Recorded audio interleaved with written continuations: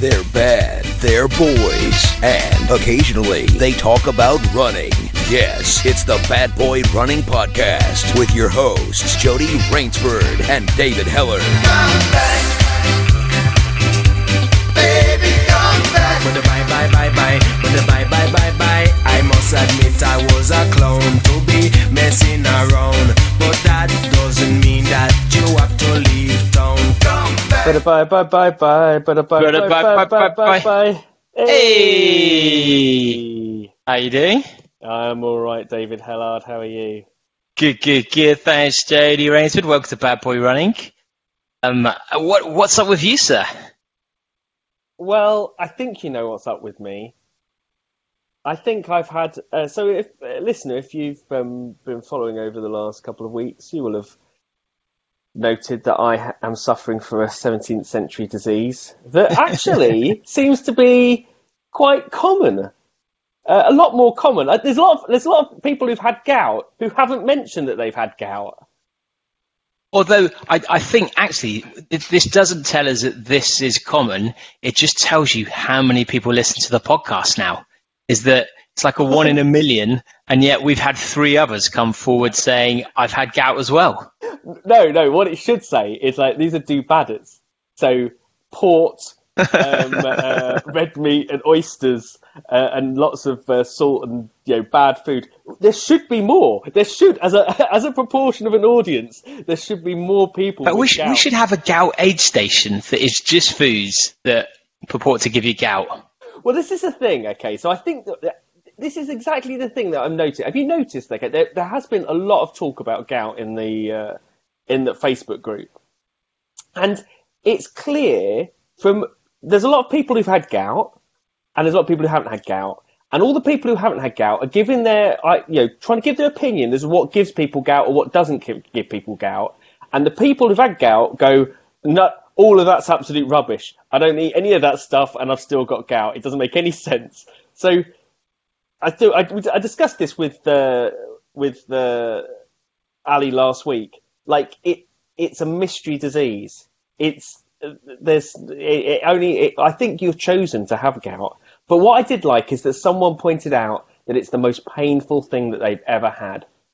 And I like that because it doesn't make it seem as though I'm quite as pathetic as I am. It depends who the person is, surely. It depends who the person. Okay, if they've been mollycoddled their whole life, this person hasn't had a baby. That's probably not going to be. That's probably going to be the most painful thing that they ever do. Have they ever lost a leg? I don't know. Do you know what? It would be quite good to have a kind of a World Cup of injuries. And you go through it and to say, like, what is worse, plantar fasciitis or like a torn muscle or something like that? Just to go through the different running injuries to work out what the worst running injury is. And are you putting gout up there at the top currently? Well, the thing is, I don't even think it would class as a running injury. I don't understand. No one really knows what it's related to or how you get it. Like, everyone says something different. It's literally the I don't understand. It's like, we go back to this thing about the Ben Greenfield thing of, like, if you want to hug a tree, you don't have to put science around it. Why don't we just admit gout is just like magic? Like, no one knows what causes it. It just so happened that the people that had gout back in the 17th century just drank a lot of, meat and wine and stuff. And that's mainly because the rest of the population was starving, so they had nothing inside their body to cause gout. Well, it's interesting that you say it's like magic, because just before this gout occurred, I do remember you mocking an episode of Home Game which was referring to a type of wrestling that also involved voodoo. Oh, no, I wasn't mocking it. I was saying it was brilliant. Well, maybe this is your body's way of embracing it, the magic of voodoo. It's the only thing I haven't tried. I posited the theory last week that something like gout, is very common in older people, and because of how painful it is, and it's not just how painful it is, it's also the fact that you take tablets for it, and then those tablets have side effects that are worse than the thing that you originally had. And then you take tablets for those side effects, and then tablets for those side effects, and then you end up on 27 tablets, and you're still in pain. And I said that basically that is the... Sorry, listener, if you listen to the last one, I'm repeating myself here, but that is the cause of Brexit. Like, loads of really angry old people who are in pain and on 300 tablets because people haven't dedicated enough research to work out how to get rid of gout. So you're saying that 52% of the population currently have gout? No, I'm saying it could be plus or minus 3%. All it takes is just 3% of the population to have gout and to be angry for them to swing it. And I imagine a lot of Scottish people have gout. Oh, that would explain that.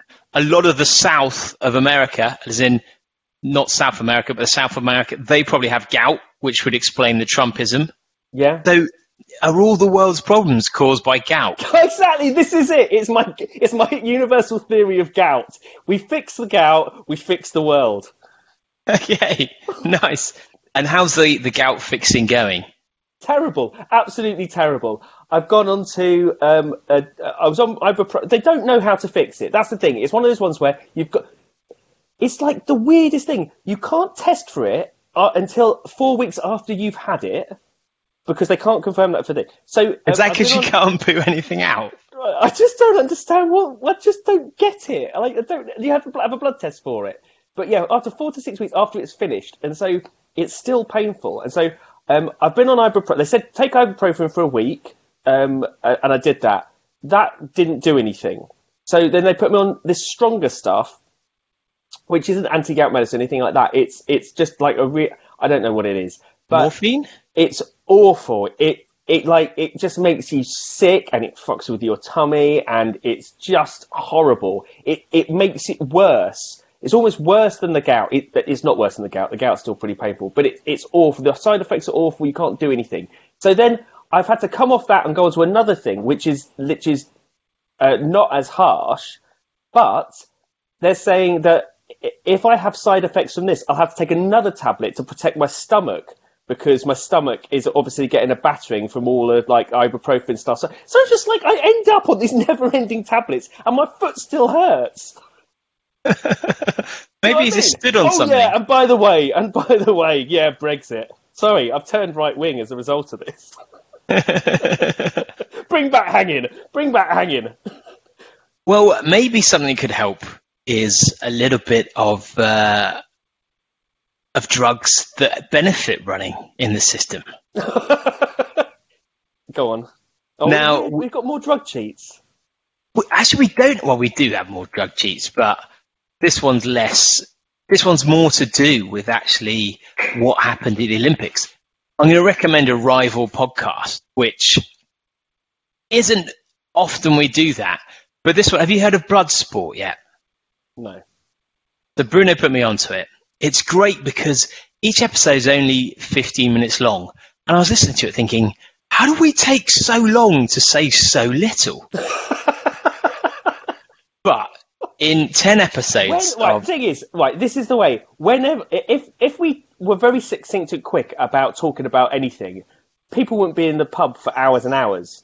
Like, you go to a pub and you talk with mates, and then you come out of it, you think, what do we talk about? And we're like, I don't really remember. And I consider this to be the same thing. Okay. I mean, I think that's a good thing, maybe. But we can never remember what we've talked about. Like, we go, we'll follow it up with stuff. We're like, what did we say? Can't remember. Literally the moment we stop recording. True. But the good thing is about Bloodsport, what I did, I wrote down what I listened to. I could remember it for this podcast. I mean, that is commitment, right? You made notes during a podcast. I did. I've even been making notes in Chrissy Wallington's books, so we can do a good follow-up interview with that. But yes, it's really good because it looks at what's happened with Russia primarily, but it goes back to 2008, 2009, 2010, all the way through. And what I didn't realise, and maybe I don't think I'm the only one to not realise this, but they're saying that actually London 2012 was the dirtiest Olympics of all time. Right. Didn't old Rodchenko recently in an interview said that that's not true? He said, he was like, there is no... It is no more or less dirty than any other Olympics that's ever been. I'm absolutely positive that's what I read. Is that just because we've actually the cheats have been caught up? We've caught up at the cheats more so than other Olympics. I don't know. That's the only bit that I read. Apart from the other bit where he said that Russia trying to kill him, but everyone knows that. Yeah, of course. Now, the thing is, this was amazing, and this actually did everything that I'd want a documentary to do. It spoke to people that did cheat. It spoke to people who'd been kind of pressured into taking drugs, including an English drug taker who was in a relationship with her coach, who pressured her into it. Oh, really? Yeah, and I'm trying to get on the podcast now, but really, really interesting that. But also, they spoke to people like Hannah England, and the trouble is with drug cheating, you don't necessarily notice the impact it has on individuals because those people aren't on the podiums, the people who are affected directly, and therefore they're not necessarily as big a household name as they would be. But Hannah England, for example, she came second in I think it was the 1500 meters. And that is what they said was the dirtiest race of them all. Oh, really? Oh, so wow. she came second in the World Championships, and then she didn't even qualify for the final in the Olympics,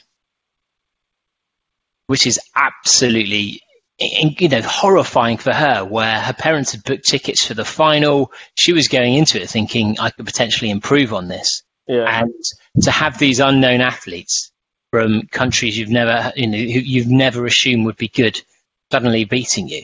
And she was talking about how it was this ridiculous system where we've talked about the system before, but because the drug testers are just there for each country, people would turn up to their camp and they'd have the Turkish athletes jumping over the fences because they were worried about being tested. It was that obvious to everyone else there that they were the drug cheats. But because it would be the French tester who turned up or the English tester, then there's nothing that anyone could do about it. Yeah. And when we say Turkish, what we actually mean is African runners who've converted for money to be Turkish, who've been kind of invited over. Right. And so, and the reason I'm saying that is because actually, if you're someone who's changed nationality to be able to run for a country, you're probably more likely to sacrifice for elements of your personality or I guess of your dream to reach gold. But they were saying that the new drug they were using was this drug called oral turinabol, which is a type of anabolic steroid. I think I'm on that, actually. I thought it's one of the things that I've been trying to get rid of this. Well, I mean, it apparently it works very well, so I'd be surprised if you were. No, I'm not. But one of the people had been taking it since the age of 11. Whoa! Yeah. What? Yeah. Can you imagine that? And so, what kind of results do you get from that? I'm not saying that I'm plotting any kind of experiment with my children, but I mean, that's the scary thing. Is we know that you can obviously train harder for longer, but whether it has long-term effects on your health. When people wonder about Flojo, for example, her early death, and quite a few people who have come a cropper earlier than you'd expect, who are also suspected of being drug cheats. But this was a blue. That's right. It was a blue vitamin pill. Is how it was introduced to this young person as like, oh yeah, take this blue vitamin pill. And this is when you feel absolute sorrow for the Russian athletes and for these athletes where absolutely. They're in a system that doesn't give them a choice. And this drug basically couldn't be tested before the London Olympics, but it leaves something called long-term metabolites, which can be tested after, which is why so many drug cheats have been caught. But you think of someone like Hannah England, and she lost to someone who lost 15 seconds in their PB in the 1500 meters in 1 year. What? Which is, I mean, that is insane, an insane amount. If you think that's the equivalent of a second per 100 meters. Absolutely ridiculous. And so you just, it's crazy when you think about what's been happening. And they were saying that what was interesting about the Russian doping system is that the Russians who weren't good enough, once they'd been doping, or the Russians that started to fall out of line, they'd be offered up on the offered up to the gods, the doping gods, and they'd say, look, we've caught these people, they're doping. And so they'd be thrown to WADA as the dopers. Yeah. So that the international community thought, well, Russia's catching dopers. Yeah. The system's working. Yeah. And after a lot of people have been caught, then people would pay fines. Of one of the runners who was going to be running for the London Marathon paid $500,000 so that things would just go away. Yeah. It's such a good documentary. It's like a podcast, 15-minute chunk, so everyone's minutes. That's worth listening to. Yeah, 100%. And there's a lot of the things you'll know already because it's so common knowledge, but actually it goes into the minutiae and the detail, which is the really interesting part. There's just so, I mean, that's the thing, isn't it? It kind of feels like there's a bit of a fatigue around talking about it, because how much more can you say? And it's quite depressing in that sense, isn't it? You're just like, I don't want to hear more about it because literally everything to do with sport now is just going to be about doping. So it's really interesting they found that really interesting angle. I mean, you've been trying to get on someone who's thought about doping or, has done doping, stuff like that as well, to get their perspective. So it feels like they've kind of done that. And managed to speak about it. But that's awful, isn't it? Like for Hannah England. I mean, just something you train so, it's not as if you can ever recapture that as well. That's it gone. Yeah, and the fact that it's just so blatant as well, where an unknown athlete loses 15 seconds, and I can't. There's nothing as frustrating as injustice. Yeah. So to lose to someone better, it can be hard for a lot of people. But the fact that even during the race, you'd know, who are you? Where have you come from? There is no way. And it would, trying to race a good race, even when that's happening, let alone in a semi-final, you expect to cruise and to just be run out of completely. Do you think it's going to? I mean, this has got to have a knock-on effect, hasn't it? It's got to have a knock-on effect of people getting into sport and people, because they've done a huge amount in actually, this comes on to the point I wanted to make about the Olympics on a separate note completely. But it's got to have an impact on, before running up to the 2012 games, there was a big push to try and, find real talent, Olympic talent in this country in some of the sports where there were weaknesses and things like that. And it was a real effort. If we get to a stage where you're going to be told that you're going to have to take drugs, or if you don't take drugs, you're already at a disadvantage. I mean, what does that do in terms of people wanting to go into the sport? People, it's just that it creates such a cloudiness around it, and it's really difficult. It's really difficult to see how you even have those conversations with kids that want to get into it. Although the good thing is, kids quickly forget because a 5-year-old in 2 years' time will have no idea about any of this history. Or even a 5-year-old now, but a 10-year-old in 2 years' time, say that you want to pursue it at sort of an athletics level. I mean, I don't mean that young, but kind of like 11, 12, going up to those kind of ages, and getting. Yeah, if you're on the cusp and you're thinking, what's the point in?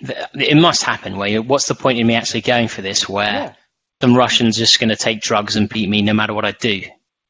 Yeah, it's got to get to that point. Yeah, it's got to get to that sense of it. It's got to, because now we've gone from the tipping point of thinking it's just a few bad apples to everyone is doing it. It's Yeah. that's it, isn't it? You just think everyone is doing it, and so that's got to have an impact. And what hopefully now though is happening, because even the documentary was saying that actually one of the frustrations was even when Russia was shown to be this massive cheat, firstly they did nothing to strip them of Sochi, but also there weren't really, because everything's legal, and so you can't just turn around and do your gut reaction, because you have to follow due process and they have to be within the confines of whatever the punishments are within the sport. And so now it's only now really that they are actually changing things, and hopefully what it's going to mean is a restructuring of the way testing is done so that it is centralized. It's not dependent on the funding of the local country as much, and it's not dependent, it's crazy that a country tests itself. I mean, there's so obviously a clash there. Yeah. When the funding comes in the same place a lot of the time, and if you're a sports association, you want your country to do as well as possible. That's good for you. You get more funding, you get more power, you get more influence. So hopefully it's going to break that up. But okay, so this is the thing I wanted to talk to you about, which I read about a couple of weeks ago, and I just wanted to get your take on it as well, because I just don't know what to think about it. And it was when the idea came out that, I think, what's his name? Who's in charge of Team GB? Which sport? What's Sebco in terms for the Olympics? Mark England, leading the British team. He said that the Team GB should focus on athletes' dreams and not just medals. That actually needed a change of focus, both in terms of because of COVID and because of what's getting some kind of perspective, and also in terms of a lot of these abuse scandals that have come out as well. And pushing people to do that, and saying that the medal table is kind of irrelevant now. That's a big statement to say. That's a big statement for the person heading up your Olympic team. Yeah, and I mean, it's amazing they said that in some ways. Yeah, I mean, it's hard, isn't it? I know. There's that whole thing about football, is that people say, it's just a game of football. It's not as important as life or death. And I suppose there is a sense of saying, that this is I don't know whether this is like a PR statement, talking about what, I don't know whether this is a clever thing about thinking about funding for athletics and stuff like that.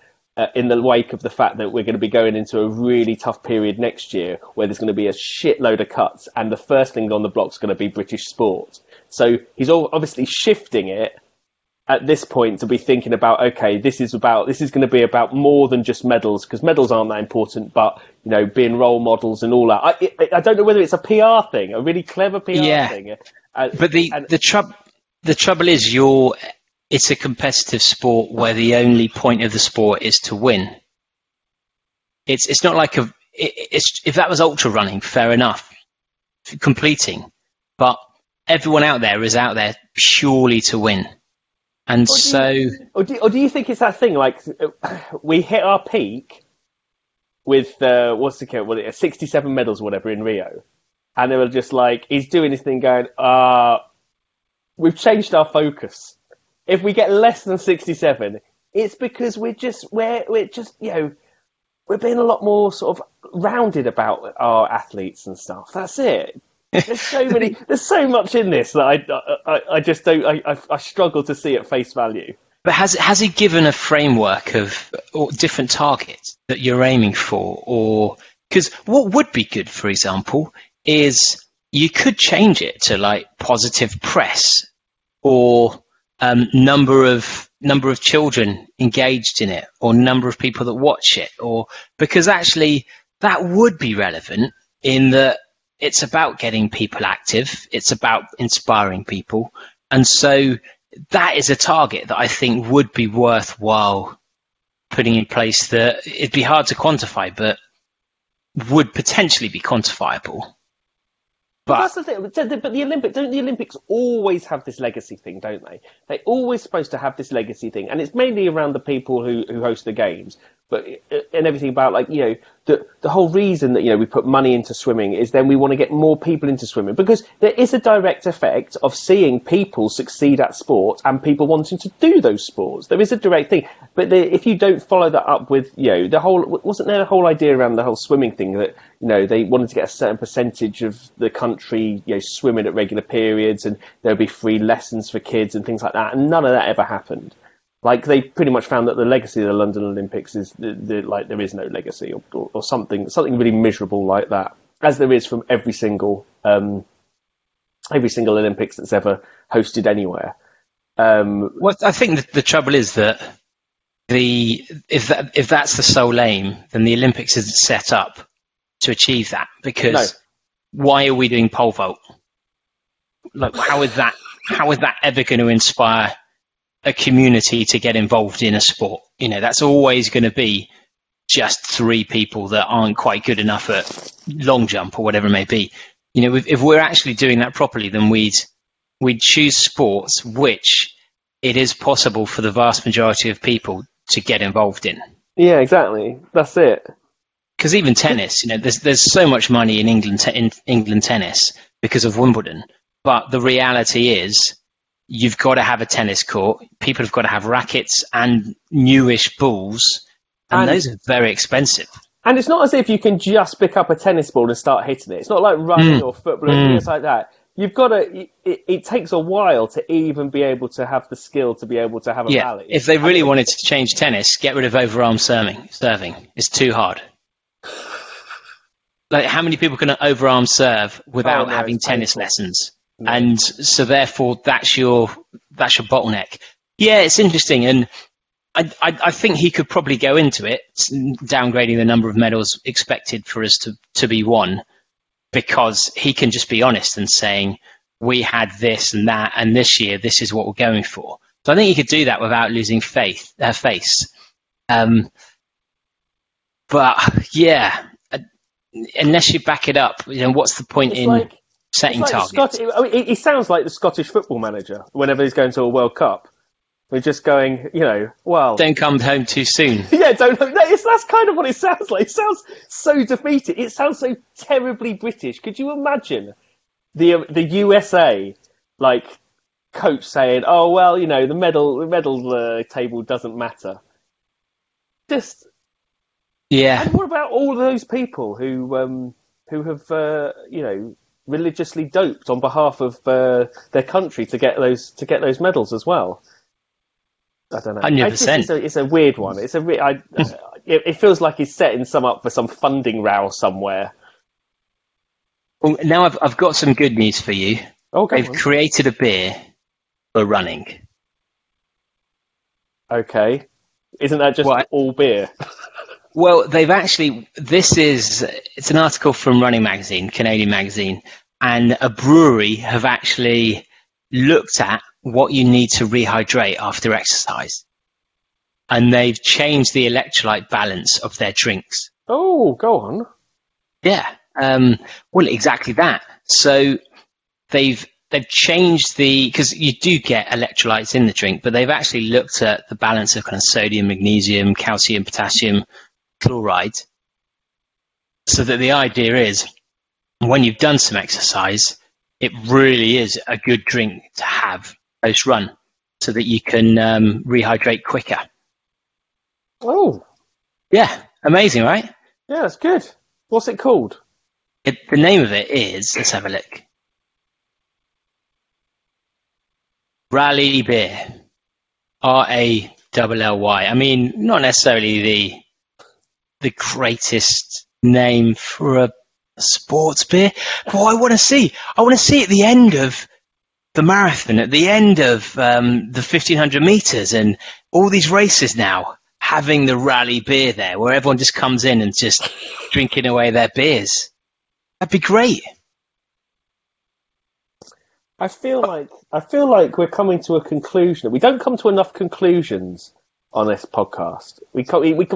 Solutions to things. Like, we've talked about I don't know how we're going to work gout into this, but we've talked about drugging in the Olympics, we've talked about lack of ambition over medals in the Olympics, and now we're talking about a beer. It feels like those three things can come together to solve a problem somewhere.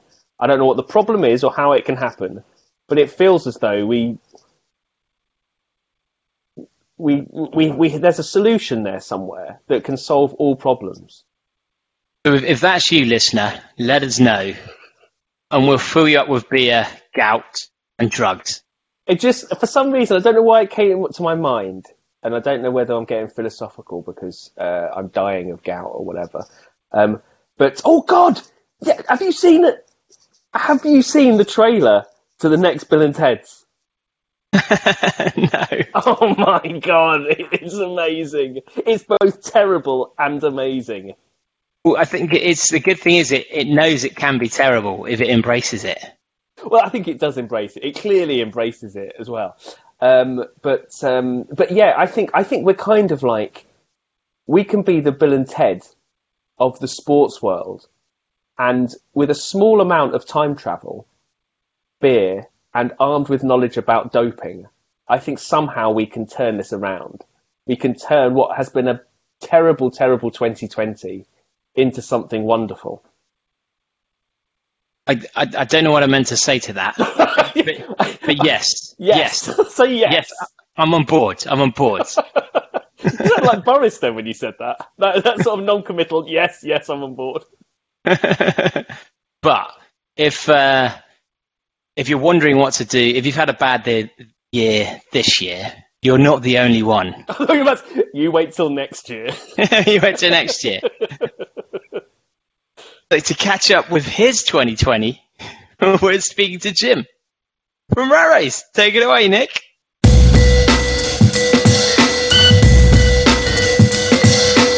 We often get our favourite guests back on.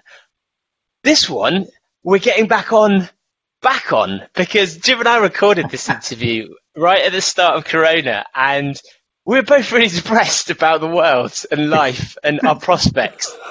And while our prospects aren't necessarily, well, Jim's are very good, obviously, but not incredible, they've definitely improved. So we wanted to get Jim back on where we can have a more sunshine, blowing, glorious episode as such. So welcome back on the podcast to talk about how he's changed from our last episode to what Rat Race is doing now. It's the lovely Jim Mee! Yay! Good to be back again. Oh, you know what? I want to hear this ill-fated episode. I wonder if we could release this as a bonus, the miserable old Gits episode. Is it like Waldorf and Statler? Oh. Yeah, it will be. It'll be along those lines. Yeah. How long was it, actually? Like 3 weeks in? Yeah, it was in deepest. I mean, life pre-COVID. That was a long time ago, but it must have been April or early. Was it early May? God, I don't know. Every day and week is it's the same, wasn't it? In the depths of lockdown. Well, things back then, because we started that episode saying that we were almost going to try and pretend not talk too much about COVID, because everyone would be bored of it. But actually, it'd be quite interesting now to get a sense of like what has changed for you since that doom and gloom at the beginning of COVID. Well, life is definitely a bit less shit, that's for sure. And I think I don't know. I mean, as many other event organisers, we probably kind of right at the beginning, it was just, oh my God, what are we going to do? I mean, it was, it was existential. Felt it, and for us actually, the whole COVID thing started before it started in this country, because we were meant to be going to Mongolia with Sport Relief, doing a project for Sport Relief, taking some celebrities out there. And my God, that feels like a long time ago. It's February. And of course, we couldn't go to Mongolia because Mongolia is, has a land border with China. And this was all playing out clearly in Southeast Asia long before it was playing out here. So we had to switch our guns very, very quickly from doing this very high profile Sport Relief job in Mongolia. And in 7 days' time, we turned it around and we took these guys to Namibia. And that it worked. I mean, it was a harebrained scheme. We pulled it off, and Sport Relief made a program. 1.5 million quid raised. Sport Relief, it's brilliant. And we did this thing, and obviously we were out in the desert in Namibia, and it was all playing out. We knew coronavirus was rumbling; it was getting more serious around the world.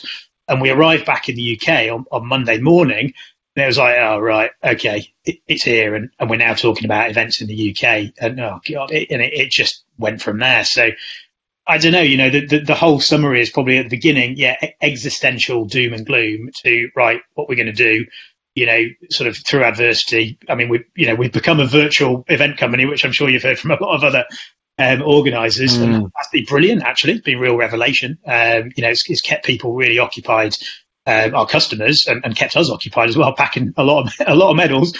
And we very much took the approach, right? We've got to be out there, we've got to be proactive, and obviously we dealt with a significant number of deferrals. I mean, at this point now, we've deferred every single one of our UK events and most of our international projects from this year. It's over 30 projects.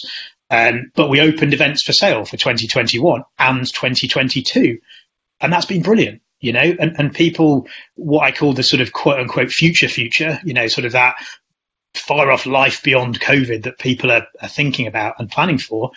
Well, they are planning for it. And they're now starting to enter events for the future. And whilst, the outlook is still very uncertain for the next 6 to 12 months, in terms of the disease and certainly in terms of events, we still don't really have a start date. I think the future's looking really bright. So, I guess dark times, sad times, very surprising times, clearly probably heard a lot from listeners about, sort of surprising times they've spent with their family and silver linings of lockdown.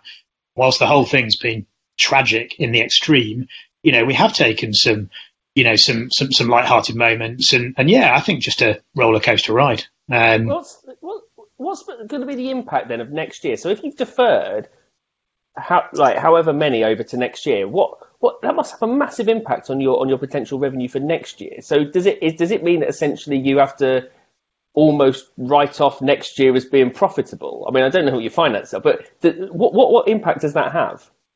Well, different projects, actually, because we, at the beginning of the process, a lot of those events were literally just about to take place. So, we had an event in Panama, we had an event in Mongolia, we had an event on Arran, and our big obstacle run, Dirty Weekend, that was in May. So sort of between March and May, these events were effectively just about to happen. So, a lot of them were kind of full. And when we go back to Arran next year, there's not many more sales we can make for that event. So it's effectively, we're in the unenviable position of some of those projects are effectively having to pay for them twice. Yeah. You get right to the start line and then you've got to do them again. But then you've got the events that we're deferring now, and, sales stopped dead in March. So whilst clearly we had sold entries into those events, we hadn't by any stretch reached our capacity, because no one was entering events in the UK, throughout the whole of the lockdown period. So, there's more capacity there. So it's a mixed bag. It's very much a mixed bag. And I think, we've got to, accept a fair amount of stoicism with the whole thing, really. But equally, testament to a massive majority of our customers, they've come with us on that journey, and we will see them again next year. And, we're going to put on some great shows. So, I think it's a very mixed picture in terms of how it's affected us. But the overriding picture is, we know we're here to stay. We know we've got good prospects, and we know now that people are entering events for next year, because everybody is sick of this thing and wants to get out there. So, I'm very optimistic about it. Is there almost like the silver lining to this is the fact that for those race companies who have done things right in the past and have built communities and, really looked after their customers, they're the ones who are going to survive this much better than those who have, been seen as fleecing customers or haven't taken quite the same steps to build a community. I wasn't going to name anything. Not naming names. Or sending them straight headfirst into battle COVID in Florida or anything else like that. But I mean, does almost the hard graft that some companies put into building the communities and having that kind of loyalty to it, that must really pay off at this particular moment. I think so, yeah. I mean, everybody's situation is going to be, potentially the same in some ways, but different in others. I mean, obviously for us, we were staring down the barrel of events right there and then that were just about to take place. Some organisers may not have had an event until November or whatever, and some event organisers have postponed, and then obviously they've had to postpone again. So everybody's, the people that kind of postpone to autumn and then have had to postpone again into next year. So I think everybody's experience on a sort of commercial level will perhaps be slightly different, but on a very macro level, yeah, I think you're right. I think there's a massive reset button coming. And, we've used this time to try and innovate. I mean, we've launched new stuff, which is great. Perhaps we wouldn't have got that stuff open, and we will launch more. Perhaps we haven't got that stuff open until later on, and we've been given the time to do that. And some companies that maybe haven't treated their participants or their communities as well might struggle in that relaunch, in that reset. I certainly don't think there'll be any shortage of demand next year. But I absolutely don't think everybody's coming back. There's no question that not everybody's coming back. And how long with the races that you've got coming up? Like, if they said that suddenly tomorrow races are back on, how long? Like, because you've got longer distances and also bigger money for people to spend.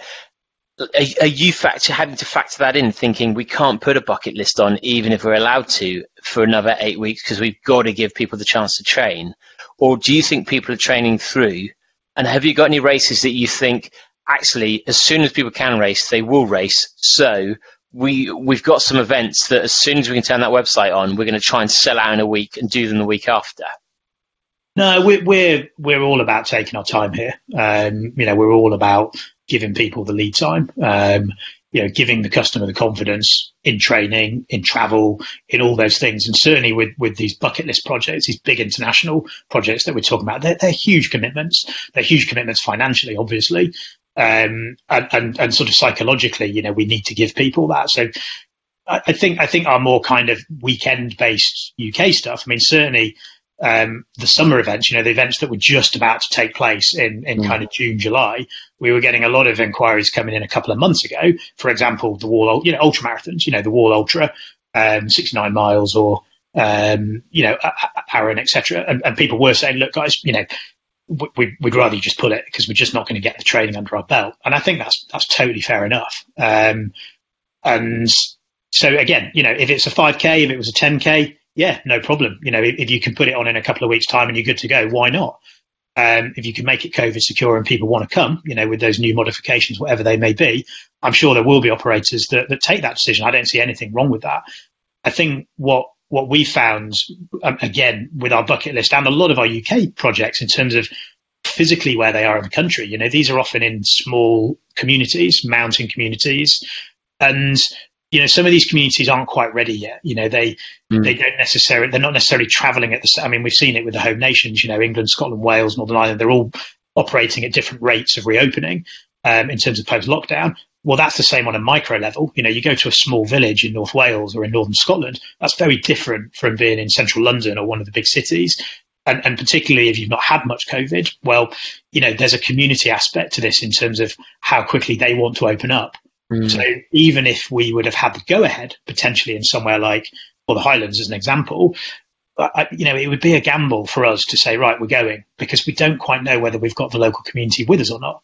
And by September, that may be different, but we're not in September yet. So yeah, it's been a judgment call throughout the whole thing, really. And just as governments and airlines and everybody else are sort of feeling their way through this, so have we been. There's no real right answer. It's just like, does it feel right? Well, not quite yet. Well, we better defer it then. That's the sort of the approach we've been taking, keeping our ear to the ground as much as possible on the kind of the regulatory stuff, which again isn't quite there yet. So, and would you say? Sorry. No, you go ahead, Jetty. I was saying, what, just thinking then, in terms of like the different communities you go to, especially around the world. Now you've turned, pretty much international. What about like the impact of lack of capacity from the airlines? The fact that so many airlines are pulling back and potentially, increase in travel costs as well. How? I mean, I don't. Is it too early to really kind of work that out yet as the impact of that? I think it is too early. I mean, as soon as planes start flying, we're going to find out more. We don't have any national events this year until 2021 now, which gives us a significant lead time, for this to play out a bit more. And again, all, countries they're operating at different rates. Mongolia, for example, they're looking perhaps to open up in a couple of weeks' time from now. Namibia, where we were due to have an event in November this year, they've taken a much harder line. We've seen hard lines being taken down in Australia, New Zealand. It's such a moving feast. So until we see a bit more of that, not quite sure. If I were a betting man, I would say airfares are going to be ridiculously cheap to begin with. They just are, because the customer confidence has to come back. And then over time, supply might be an issue. Again, there's going to be some airlines that weren't there before, and there's going to be some social distancing to work out, whether that's testing, whether that's capacity on aircraft, whatever it is. And perhaps there will be some capacity issues where people are going to be spending more for flights. But I'm not an aviation expert. I don't know when that's going to be. Maybe a rat race plane. Oh my God. Charter your own airline. Yeah. What do they say? How to become a millionaire? Start as a billionaire and open an airline. Yeah, that's perfect. I open an airline in the middle of a recession. That's right. A great idea. I knew I should come to you for a bit more business advice. Dave's flying as well. That's the best bit. That's the bit you didn't know. And you could have a picture of him on the fin. I wonder, when you're planning future races and things like that, I don't know how much it would now, but do things like how countries have responded to things like COVID, do you think that will become more into play? The fact that Australia and New Zealand, they did handle it hardline, they got things over. There's less of a risk of those countries because they have systems in place, whereas other places, probably UK included, probably don't quite have the things. Do you think that kind of stuff's going to be important in the future in terms of decide, from a risk perspective as to whether you do races? Because this isn't going to be the last pandemic that affects the planet.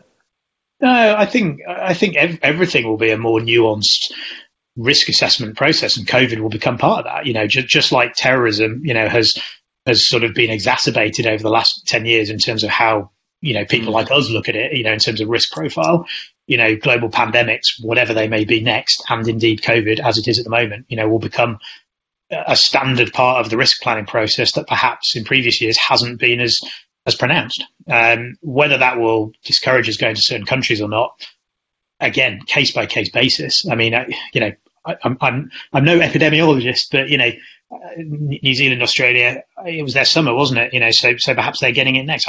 Who knows? I mean, there's so much speculation as to where the second spikes come in and how bad it will be and all the rest of it. It's almost like you can plan a bit too much with this thing and it may still not shake out the way you think it's going to shake out. So, for us, we keep our ear to the ground. We plan our event on its own merit. We look at these kind of these overarching factors, of which COVID is absolutely now one of them.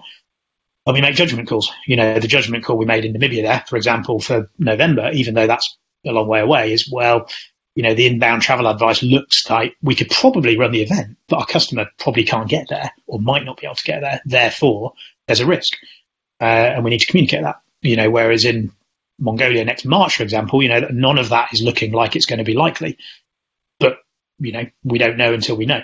So, it's just I don't know. It's a moving picture, and I'm sure it will be for a while. But who would have thought? Are you glad about the shift that you've made as a result of this? Rather than big events in the UK getting closed down, with obviously smaller margins, to international races that are bigger, longer, ultra events and things like that. Yeah, that have this did hit 2 years ago. Would it have been worse for you or better for you? Yeah, absolutely. I'm glad. I mean, I'm glad about it on many levels, but with this particularly, yes, absolutely. Because, a lot of these projects that we're doing in international locations, we're talking about 40 people. This is not a mass gathering. It's like a Shearing's bus tour. Well, not a Shearing's bus tour, because I think they've been a casualty. But, we're talking about a kind of a tour group level of sort of imposition on a local community, which is very, very standard. Saga level. Yeah, that's right. I definitely feel that sometimes. Same speed as well. I wish it was Club 18 to 30, but Saga is probably more accurate, certainly from my own proficiencies. But yeah, it's pretty easy to take 40 people to a place. Whereas if you're talking about 1,000 or 5,000 or whatever, it is a different kettle of fish. And, clearly then you're into mass gatherings, which right now are persona non grata. And until it's worked out as to how to bring those back, then that is a different profile. And even when we've got, in the UK events, some of our biggest events now are 250, 500, maybe 1,000 people. They're waived. We don't have these mass, these genuine mass gatherings that perhaps Survival of the Fittest, Wembley, 2016, we had 18,000 people in a day. That would be a scary scenario for us to look at in the COVID world.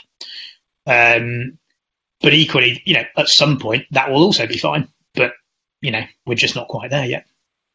Because going back to that then, because that is huge numbers for an obstacle race. I assume the biggest in the world. I think at the time it was the biggest one-day event. I think. Yeah, I mean, I'd have thought by some distance as well, because there aren't many countries on Earth that can put that many people in an obstacle race. Maybe Germany potentially, but yeah, going back to then, why? How have you transitioned, and why have you transitioned out of Survival of the Fittest so quickly? Because it had been going along for 10 years. First race I did, first obstacle race. But how did that pan out into what it is now? It was a bit of an evolution. I mean, if we go all the way back to the beginning of Rat Race, even the name Rat Race, it sort of came from our urban roots. The original Rat Race Urban Adventure, which was the first event we ever did in 2004, was this sort of quirky urban adventure race. Running, biking, climbing, kayaking, cycling down these big flights of steps in the city of Edinburgh, and that was what I perceived at the time to be sort of innovative, and that was our kind of shtick. That was hence the irony of the name, the Rat Race. And the Survival of the Fittest series kind of came off the back of that. We were doing this stuff in an urban setting. We were approached, whenever it was, 2008, I think it was, by Men's Health to say, look, guys, we see what you're doing here. Is there any chance we can partner with you on something that's a little bit more running based? And so we came up with this concept for an urban assault course, and that just went. And the sort of the rise and subsequent fall of OCR, we were kind of charting a similar path to that. I think we got started with Survival, I think it was 08, which was kind of just before the rise of Spartan and Tough Mudder, etc. Spartan were training then, but they weren't massive, and Tough Mudder was a couple of years after. And obviously Tough Guy had been around, but obstacle racing as a genre hadn't really, been a thing. And we had this urban obstacle race, and, the numbers kind of grew, exponentially really from that initial event in Nottingham. And with a strong partnership with Men's Health, with sponsorship that was very strong as well, it was a huge commercial business unit for us, and we'd spent a long time concentrating on it because of that, really. The rest of the Rat Race portfolio grew as well. We were doing lots of other stuff, but Survival was a real kind of linchpin. And I think, I don't know, if a few things probably kind of came in. Because they were so good. Like, Jodie, did you ever do one? Oh, we lost Jodie. Oh. Jodie, did you ever do one? No, I've only ever done one obstacle race, David, and you were there. Oh man, honestly, those races were so. Did the Nottingham one 3 times, Edinburgh once, and then I think you Battersea, Wembley. Times, didn't you? Yes, yeah, Nottingham, yeah. That's before good people did it. So, but oh yeah, they were just so perfect for everyone, really. Yeah, good entry level, good bit of fun. Yeah, amazing. Oh yeah, so. I just wanted to see if Jodie did it, just to get a sense. So, yeah, so sorry, as you were saying, Jim, carry on. Sorry. No, it was it was great, and the whole kind of urban thing was good for us because it was different. We were genuinely doing, we were the guys that did the urban obstacle races, and I think that proximity in the city that brought us a lot of people. It brought us a lot of people that didn't necessarily know us, and perhaps through that whole tenure, they didn't necessarily know we were behind it. It was a very heavily branded thing. But it did bring us a lot of consumers. It brought us a lot of customers, and their first touch point with Rat Race was Survival. And from there, all these other kind of, we've always evolved. We've never defined ourselves as an OCR company or an ultra company or a 10K company or a road running company. What we do has always just been a Rat Race event. And at the time when Survival came along, that was just, oh, right, well, a Rat Race event. Right, well, this is going well, so we'll do a few more. So, the whole kind of OCR thing sort of came and went, and we never really defined ourselves within it. We were never really part of that kind of gang. We just did what we thought people wanted, and urban obstacle races was just that. And then I think there was a couple of things that happened really. One of them was the obstacle racing space did become quite competitive, and we found ourselves. We thought the answer was to become ever more elaborate with our obstacle creations. Sort of trying to build a cathedral out of matchsticks and bits of scaffolding and all this stuff. And I think, once we ended up, I think it was around 2010, 2011 that, we were marketing Survival as this 10K race with 100 obstacles in it. And we did, we had over 100 obstacles in this 10K course, and it was just bloody expensive to operate in it. And we kind of almost, we just got our knickers in a twist a little bit. It was like, look, we're overcomplicated, But as soon as you start setting the bar that high, that's where the bar is. And you have to always do, bring these elaborate constructions out and, travelators and, things that are kind of, 100 foot tall and all the rest of it. And it just wasn't really sustainable. And I guess then, the numbers did start to drop off in some of those events. And we thought, right, well, perhaps the evolution is elsewhere. And that actually took us back to the mountains and, with concepts like the Man Versus series, where we sort of almost tried to fuse a bit of obstacle-y stuff with the natural world. And, the numbers came with us. And I think people that maybe had founders with Survival and stuff like that, entry level, they came with us back into the outdoors. And, of course, Ultra, has evolved massively over the last 5 to 10 years. And we saw that and we were a part of that as well. The Wall has always been, Hadrian's Wall Ultra that we run, it's always been very strong for us. It's been going on now about 10 years. And bringing on that type of product into the portfolio, it's almost felt that the customer has sort of been coming with us a little bit on a journey. Do you track data of things? Do you have your lifetime value of customers? And is there a large percentage of people who have? Because off the top of my head, I can think of people like Adam Jacobs and Rich Palmer who've done exactly that. Who've done the OCR, who've done Survival, then Man V, and are now doing proper ultras. And they're actually going further than that, and they're coming with us to places like Mongolia and Panama. And I think that's because of that trust, that journey. I mean, clearly, I'm not naive enough to think that somebody just enters a Rat Race event. That's all they do. But I think that level of sort of brand trust has been there. And the fact that they've trusted us at Wembley or Nottingham or whatever in Survival means they do now trust us. These kind of what you would call, I guess, more punchy, out there destinations that we're starting to put in the market. But yeah, 100%. Those guys that were there at the beginning are still there, coming back, for events with us, definitely, and they're pushing themselves. Because one thing I think you guys were, you did very well not to lean into. You've never been the hardest, the gurest, the argest. It's always been, because I think that's what did in a lot of the OCR races. As soon as you were labelled as properly OCR, you then opened yourself up for huge criticism from every OCR geek. Whereas by avoiding that, you didn't have to follow the rules of how the monkey bar should be, or all these other things that really bogged down a lot of the other races out there. And when you went into ultras, what options did you look at? Like how did you decide what was going to be right for you and for the customer? Yeah, I think you're right. I mean, one of the sort of the litmus tests that I always, kind of saw on obstacle stuff is you'd see the photos of the start line of our events, and kind of most people would have their shirt on. And you look at and most people would want most people to have their shirt on as well, exactly, looking around. I think that kind of says a lot about the demographic that we were attracting, and perhaps that we continue to attract. And again, when we go into ultra, we're not we're not about sufferfests, you know, and we're not necessarily about something just being arbitrary. You know, the fact that a lot of our events are about a journey, you know, they're about an A to B. You know, there's a kind of almost a mission behind them, but it's about that objective. It's not about getting there the fastest. You know, we've never been in I mean, ironically, for a company called Rat Race, it's never really been about the race, you know.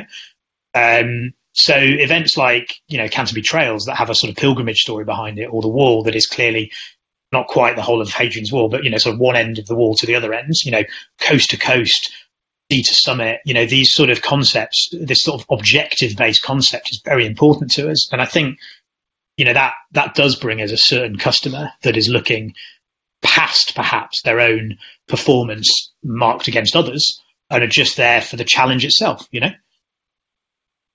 Yeah, I mean, that's true of ultras in general, isn't it? That the finishing is most people's achievement, and times outside of that are then very much down to personal preference or not. And how do you do? Because I've always got to worry that in your head you think of something cool, and then you try and turn it into. You think of like one moment, and then you try and turn it into an entire race. Like, have there often been times like have they always worked, the concepts? Like, I know you had 30 weekends that you were planning, and I went on the Goodwin Sand one, which was incredible, but took 10 attempts to get a speedboat into the middle of the Solent. And there was a question in there somewhere. I think. Have you? Is the reason that we didn't run it perhaps that it was 10 attempts and that you were there, David? I don't know. Maybe there's a good lowest common denominator. How have you? Goodwin Sands didn't happen. David, yeah. No, it's true. It's how do you build these? Yeah, it's like I liken it's trying to put together a hit records album. You know, you want to make sure that everyone's like a, you know, platinum selling. You know, greatest hit, but sometimes you get, you know, a few flops, a few B-sides, and we're definitely not immune to that. You know, we did an event this last year, actually. We had an event called Girls Get Physical, spelt F-I-Z-Z-I-C-A-L. Oh, remember that, yeah. He decided on the spelling. Did you consult Ali? Nice. Did you consult Ali before you... Was it pink? We did consult Ali, yeah. I don't know whether she was with us or against us on that one, but might have been one of the ones she didn't turn up to. But actually, it was you know, it didn't go. The event itself went very well, but you know, we had Joe Wiley playing a DJ set afterwards. You know, we had loads of people that really enjoyed it, but it just didn't sell. And I think, you know, we'd managed there to perhaps sort of enter the lion's den of political correctness a little bit, but also. It just wasn't enough, you know. In the market just didn't want it, you know. What was the format? It was a 5K lapped obstacle based kind of fun and games entry level race. You know, people could do 5K, they could do 10K. There was lots of camping. There was clearly some prosecco involved, hence the fizz analogy at the end. And there was a party afterwards with Joe Wiley playing. So it was kind of like a dirty weekend light. For the ladies, and yeah, it just didn't hit the spot, you know. And there's been a few like that, you know. There has, and we're not going to get it right the whole time. But I think, you know, like any events company, we want to make sure that we put our best foot forward on the R&D. You know, some of it's about timing. I think, you know, there's probably some concepts now that, you know, I've got in my head that we might not launch for a couple of years, or that we might have launched and we just haven't because. Don't think the market's quite right for it. And equally, there might be stuff that we bring back. I think you actually asked me a couple of years ago when we spoke, David, you know, do we ever see the Rat Race Urban Adventure coming back? You know, that third. So good. And I do. I see that. At the time that we did it, it was orienteering. But now you've got GPS. You know, I mean, who goes orienteering now? You know, it's not something in the kind of, you know, in the general sort of circulation of the population, but everyone's got a smartphone. You know, everybody understands GPS apps. And I think that could be mega. It could be absolutely mega.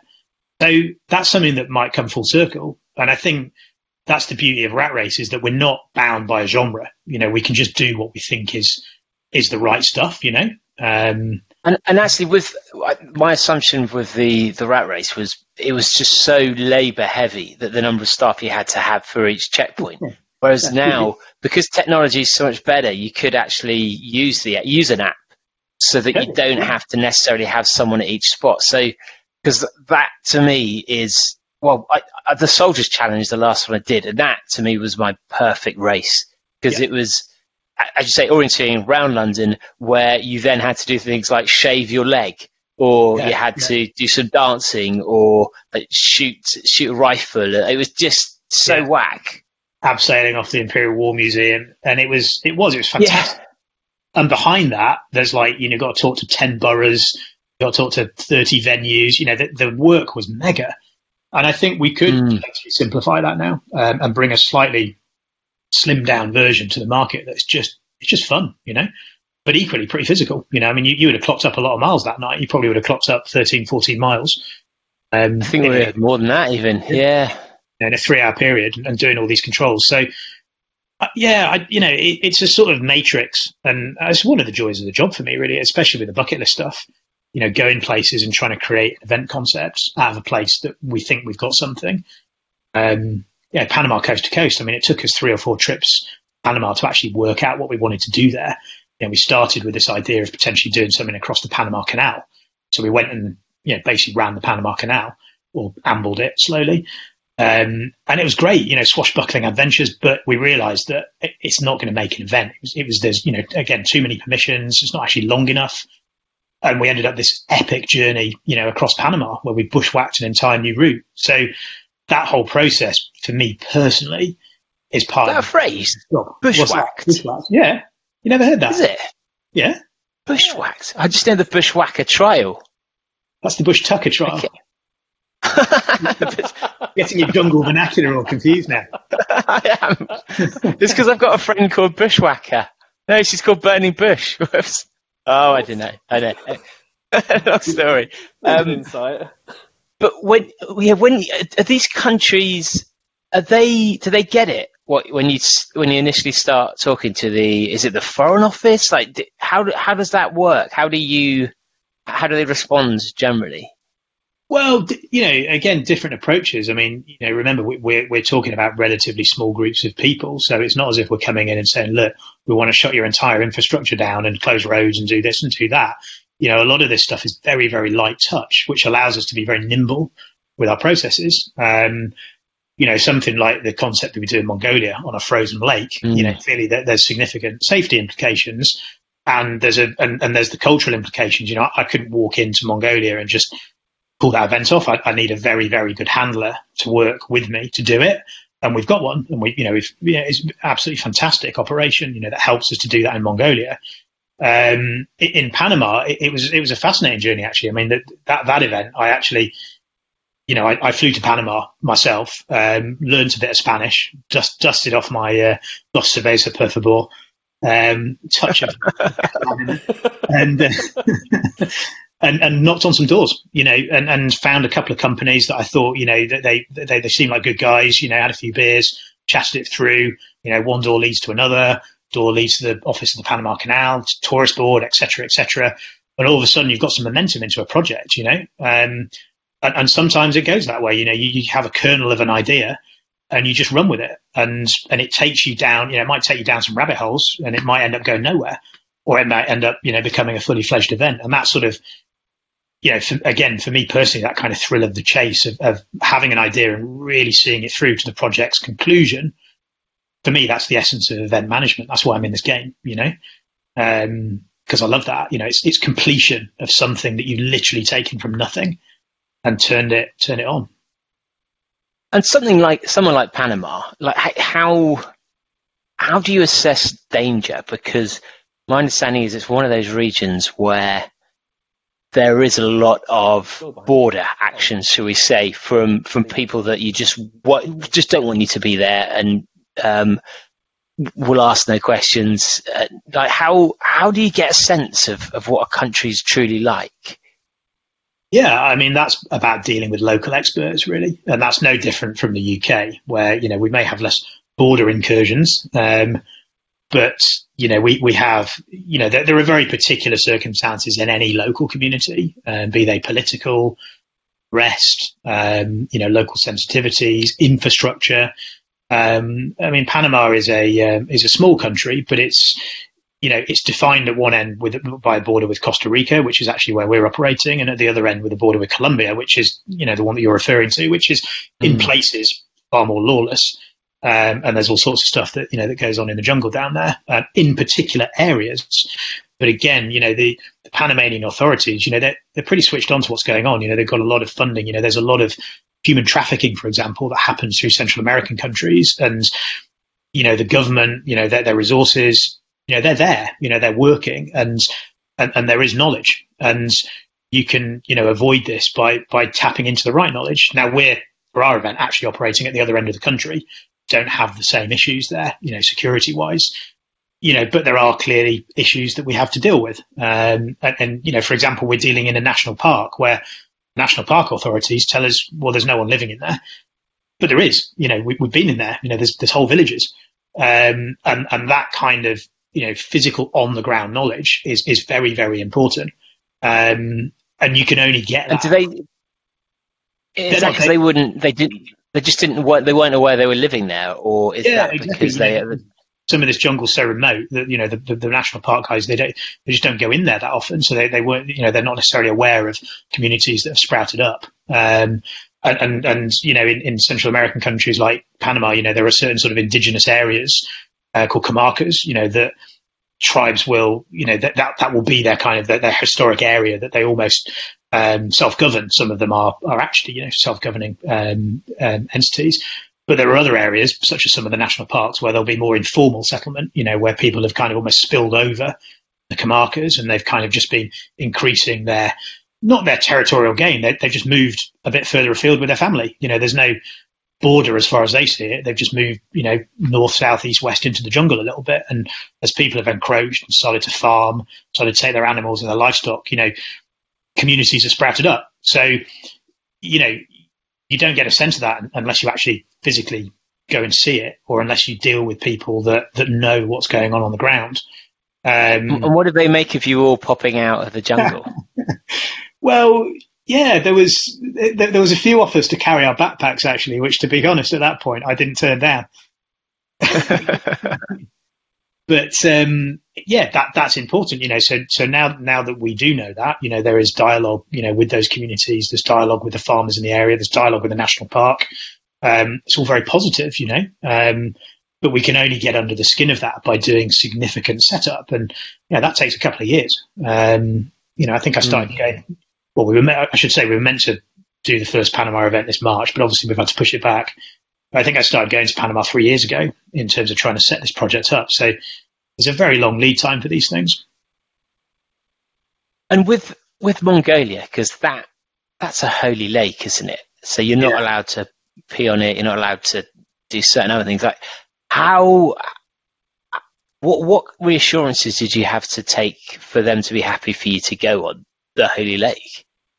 Yeah, that was a big liaison job through our partners, who we work with, and they've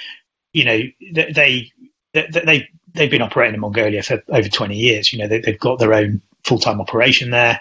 Lake Hovsgol, the area that we operate in far northwestern Mongolia, it's a very shamanic region, and there are these local traditions, and you have to tread carefully with that sort of thing. And it's also an ex-Soviet country, which means it has kind of departments for a lot of stuff. So, for example, things like ice thickness, there's 30 years of ice thickness data, so there's a few knowns. Wow. Yeah, it's all there. And actually, surprisingly, it's not, global warming being what it is, this data is very, very consistent over the last 30 years. And stuff like that, it just comes into play. And when I went there the first time, I remember there was a shaman, and she came over and she did this shamanic ceremony. We were on this tiny little island in the middle of the lake. It was minus 47 that night. It was really, really cold. And this woman, she actually drove there. She drove across the lake, because you can drive across certain parts of it, which is why we use it. It's used as a route in the winter. And I remember her doing this really ethereal ceremony. It was quite unnerving. It was unnerving.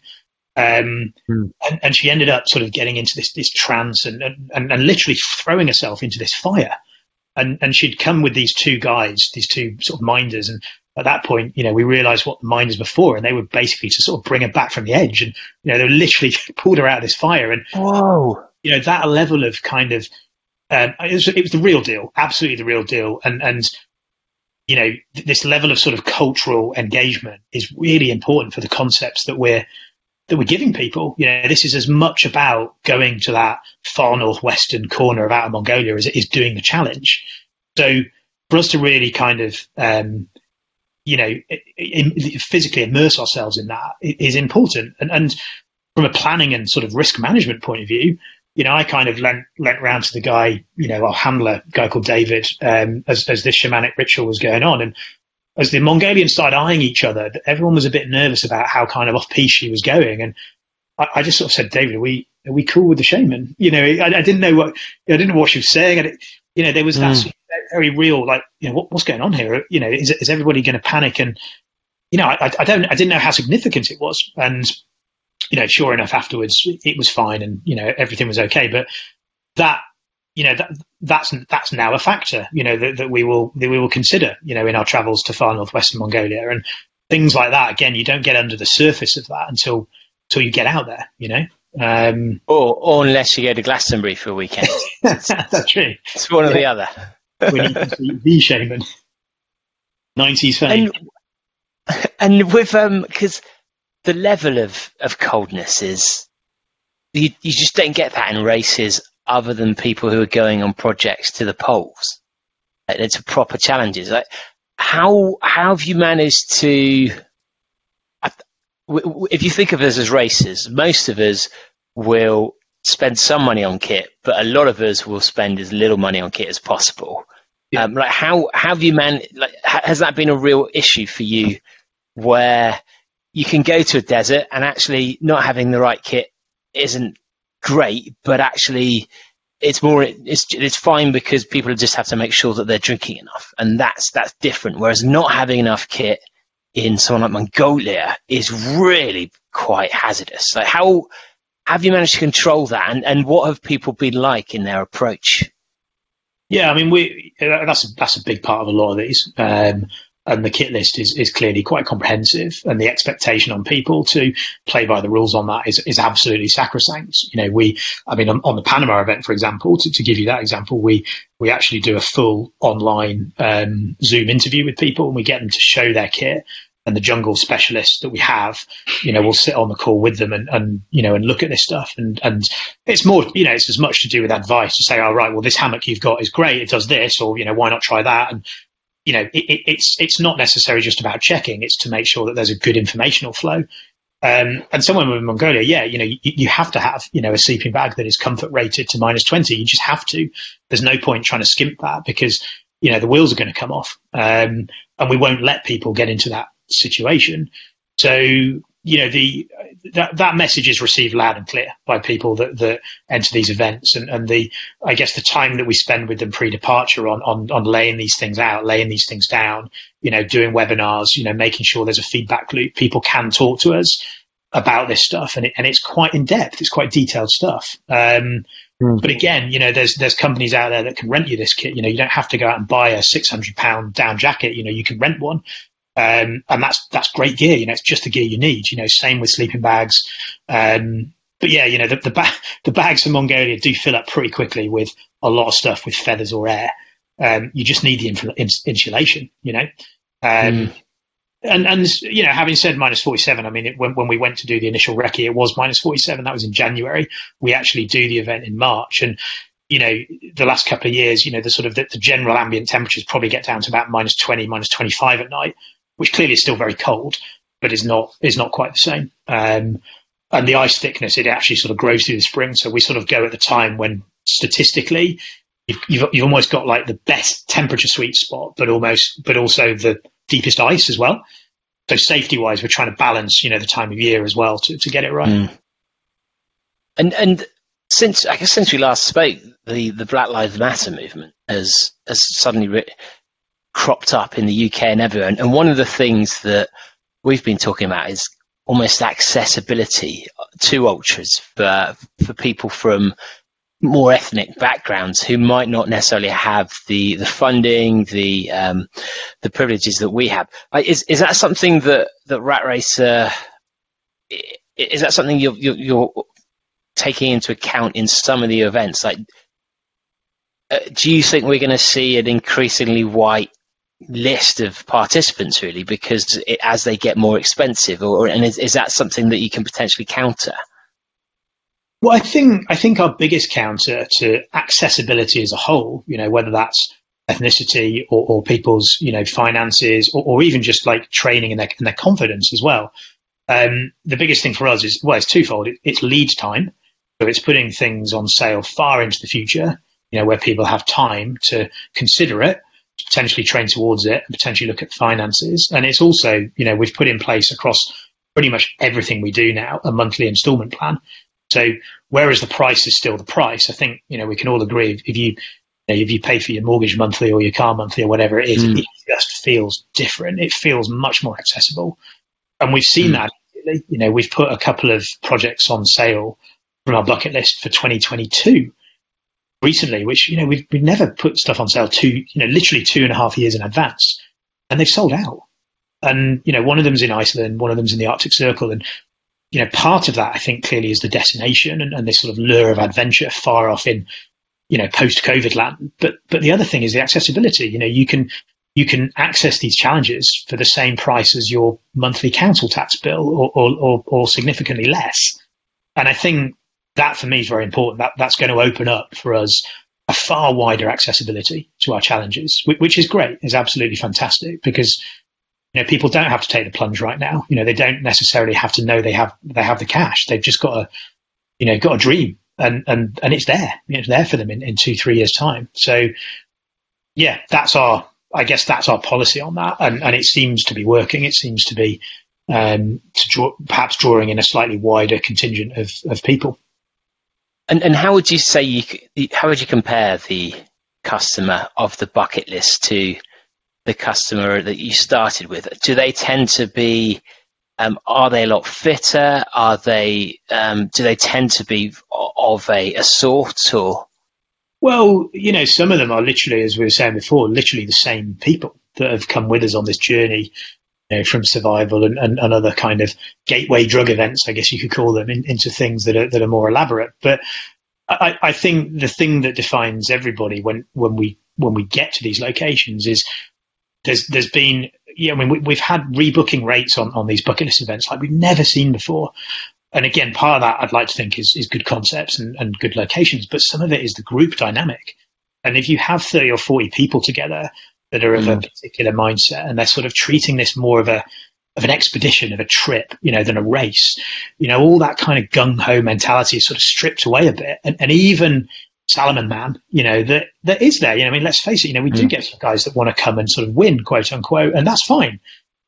There's a massive leveler in these locations, and some of it is just the locations are really fierce, and they have to, everybody kind of has to get on board with that, and, have to follow the lowest common denominator about what we're doing when we get out there. But a lot of it is to do with the fact that, at the end of the stage, people are back with a beer, they're socializing, they're getting to know each other over this sort of week-long multi-sport, multi-day experience. And I think that, to me, is the person that we're getting. They may be from different walks of life. They may be from different economic backgrounds. They may be from different sporting backgrounds. Some of them may have trained. Some of them definitely haven't trained as much as others.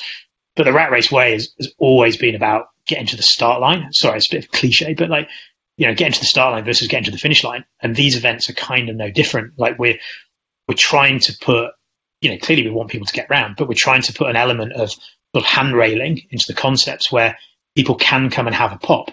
There's a lot of stuff to stop somebody walking into one of these things without knowing what they're getting themselves into, clearly. I mean, you can't fail to see it before you get there. Commitment's involved. But I think it's almost sort of testament to that people are rocking up, and they're getting it, and they're having a really good time together. And I don't know if that necessarily is because they're like-minded. I just think the whole experience is drawing them closer and it's leveling them up, you know? Well, I mean, talking of people just rocking up, we haven't spoken about Comic Relief yet.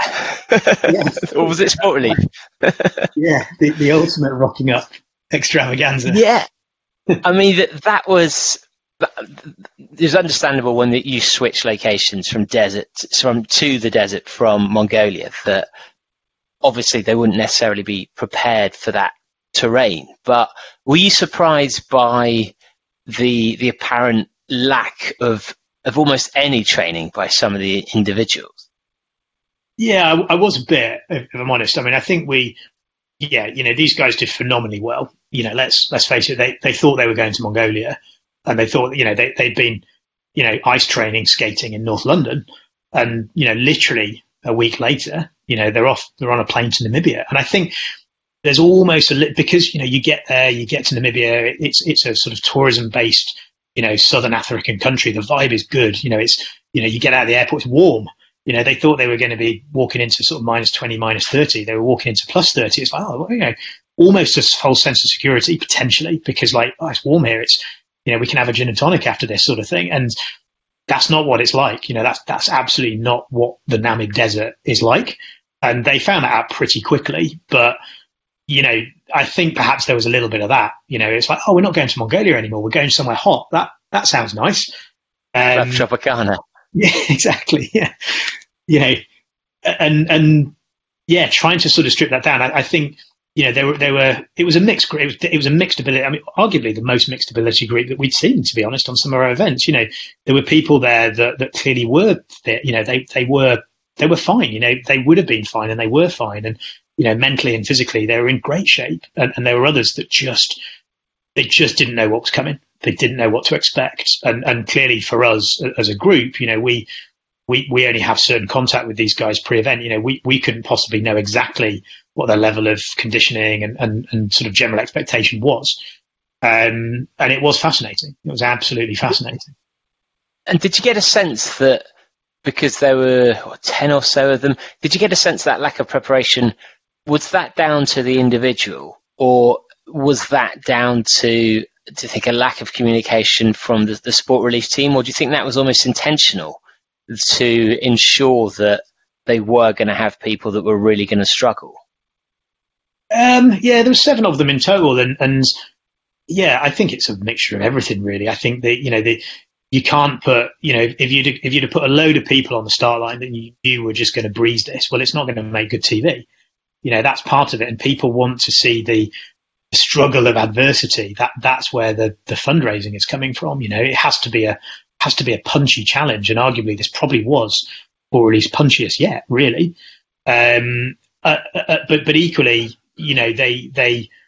they need to be up for it. They need to know that there is a certain physicality coming here, and somewhere in between all of that. And you can't be responsible for everybody's individual preparation. Just like you can't be on any event. You sort of got to take what you're given to a degree, and that's where the event systems kick in. And making sure that you've got a good system to deal with that. So I think it was sum of all parts, really. Perhaps there was some preparation that could have been significantly better on the role of the individual, but equally, it had to make good TV. I think it did make good TV. It was a punchy challenge. It had to be punchy. Clearly, it was going to be in Mongolia, and they were probably all a bit more conditioned for knowing that was coming. But in hindsight, would it have been tougher in Mongolia? Maybe, actually. And physically, I think, the distance and the sand and the general attrition of the desert, it was probably more physical. But that whole constant exposure to low temperatures, to the wind, just being tired all the time in Mongolia, eat anything's a hassle in the cold, taking your gloves off, all that sort of stuff. I think that would have ground people down as much, if not more, than what they got in Namibia.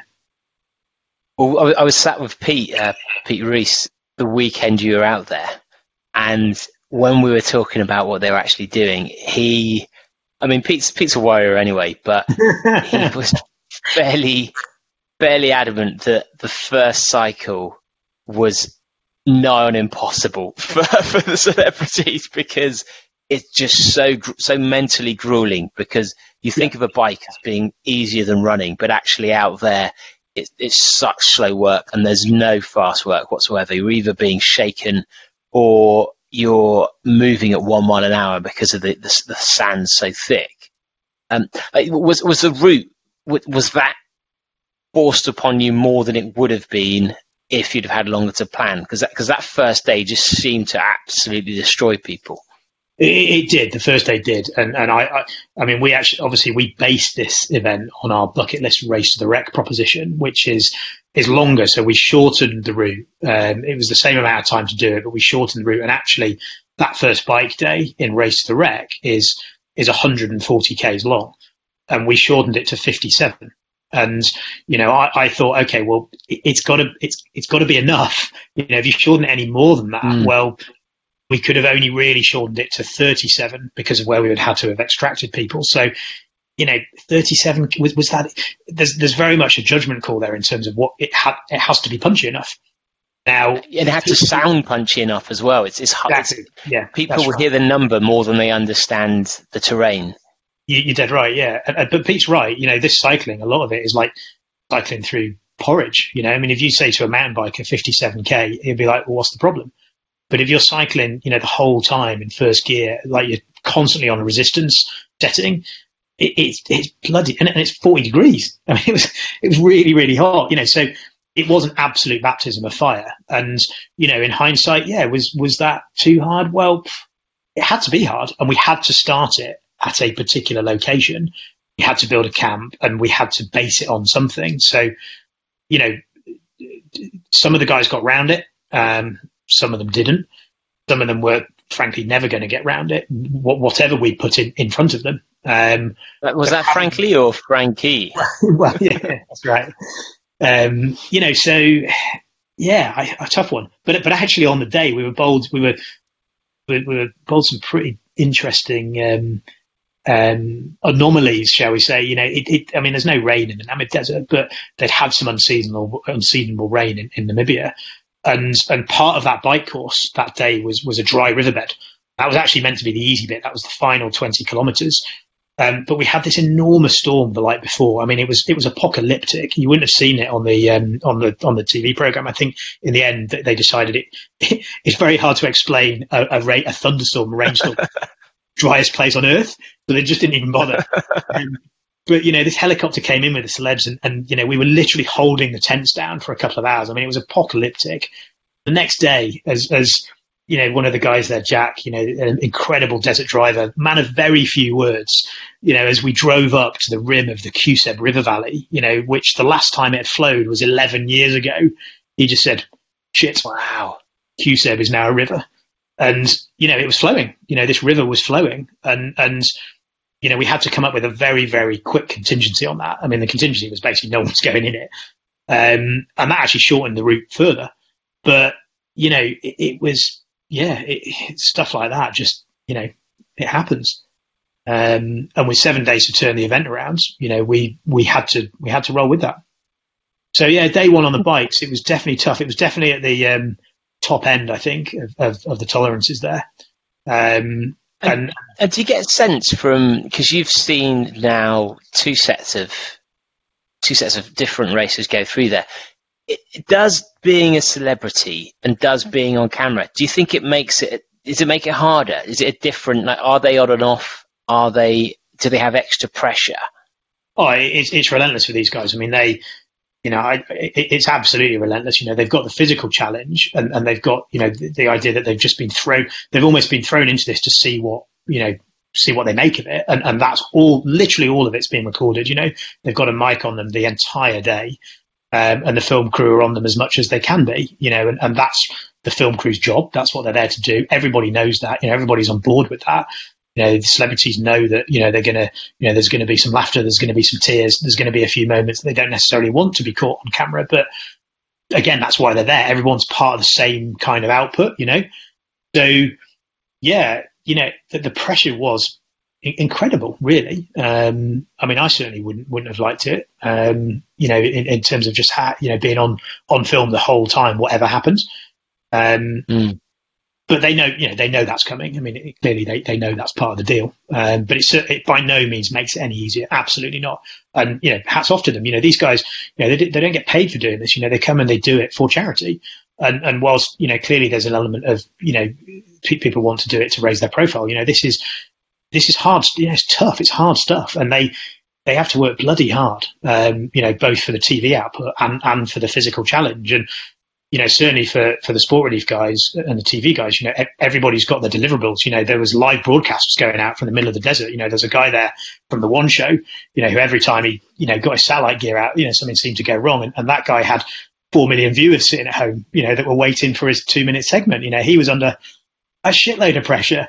There's a lot of that stuff going on that you just never see, but it's all going on, and it's all for the greater good of raising the cash. Everybody played their part. And how much harder is it to be a race organizer with the demands of television? Is there often conflict there? Were there lots of discussions that were heated, and does it make it a lot more complex than just taking 10, 12, 7 people to do the race? Unquestionably, it makes that there's far more. There's just far more deliverables. If you're there doing an event, with 7 people, 30 people, whatever it is, you're there to get them from A to B safely. That's the role, and hopefully they have a great time, and they will. With this, clearly that was a significant part of the role, but equally, we're there to make sure that the TV crew get what they want and also are safe. There's 30 people there in a crew that. There's a lot of vehicles bumping around in the desert. There's a significant number of people in the entourage that also need looking after and they need managing. And then there's obviously the whole point that we're there, which is charitable output. So I think, we developed a really good working relationship with the TV guys and with Sport Relief. And that was, testament to everybody involved that it did work the way it did. And they trusted us, to turn this thing on a sixpence from Mongolia. I mean, no one really had a lot of options. COVID had destroyed that project. It's like, right, well, what are we going to do? Well, we've got this idea. Should we do this? And whilst it was sort of -30 to +30, and that was a very different challenge. Logistically, underneath it, there was quite a lot of similarity with Mongolia, which allowed us, it was a sort of vehicle-based logistic behind it, where instead of driving vehicles on an ice lake, we had vehicles in the desert. So using those similarities, using what we'd already planned for together as a group, between TV company and Sport Relief, there was a significant amount of trust there, between everybody that this could work. And it did, so, sure, there were some heated discussions, but everybody was always on the same page. And, I think you have to be, you're going into a really serious environment. You're going in with a really high profile project, it's got to be nailed on. And that was what we were there for, really. And will you get a input into who comes next year then? Is that something that now that you've got a more of a sense of how it is to work with them, and you obviously know Mongolia and what it's going to be more than everyone else, is that something you can also, aim for any individuals, any celebrities you'd like, or? Well, I'm hoping if you work on your Instagram account, David, and get a few more fans on there, maybe you'll be going, I don't know. Up to 7 posts, yeah.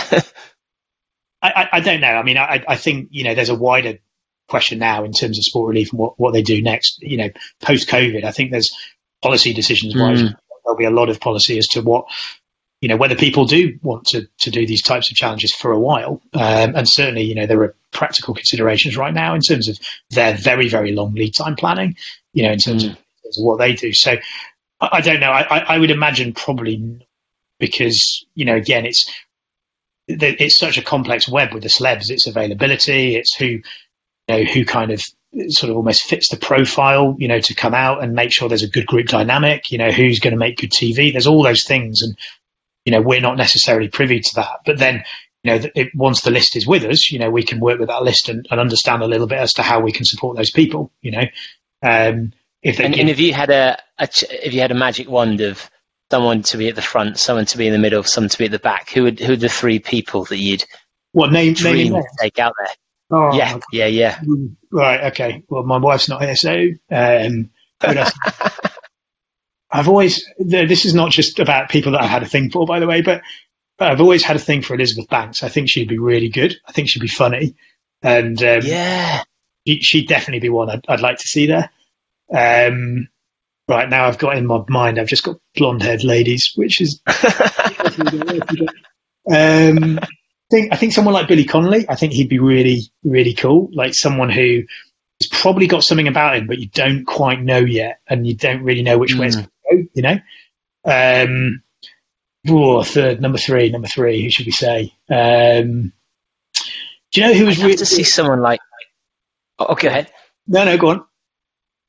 I'd love to see someone like Gaza or Gascoigne going out, because if you take these individuals who were sports stars but are now desperately unfit, it'd just be fascinating to actually get a sense of what their mentality is like, because he was such a natural talent at football, and just be so interesting to see whether does he have that drive? Did he have that drive? And how would he respond to something that's really outside his comfort zone?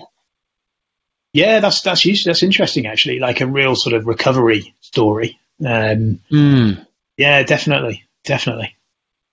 I mean, it is fascinating. You know, one of the guys that really impressed me on this trip, there was a guy there called Kareem, who's from EastEnders, and I think he'd been on Dancing. I think he might be. He was on Strictly.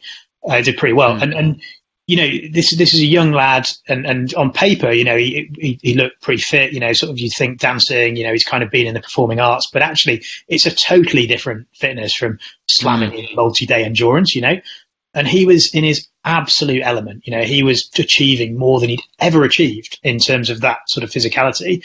You know, he went further than he's ever gone. You know, I think I can't remember what the stat was, but I think the furthest he'd run was either 5 or maybe 10K. You know, he's knocking out these huge days, you know, in this environment that he's never really considered going to.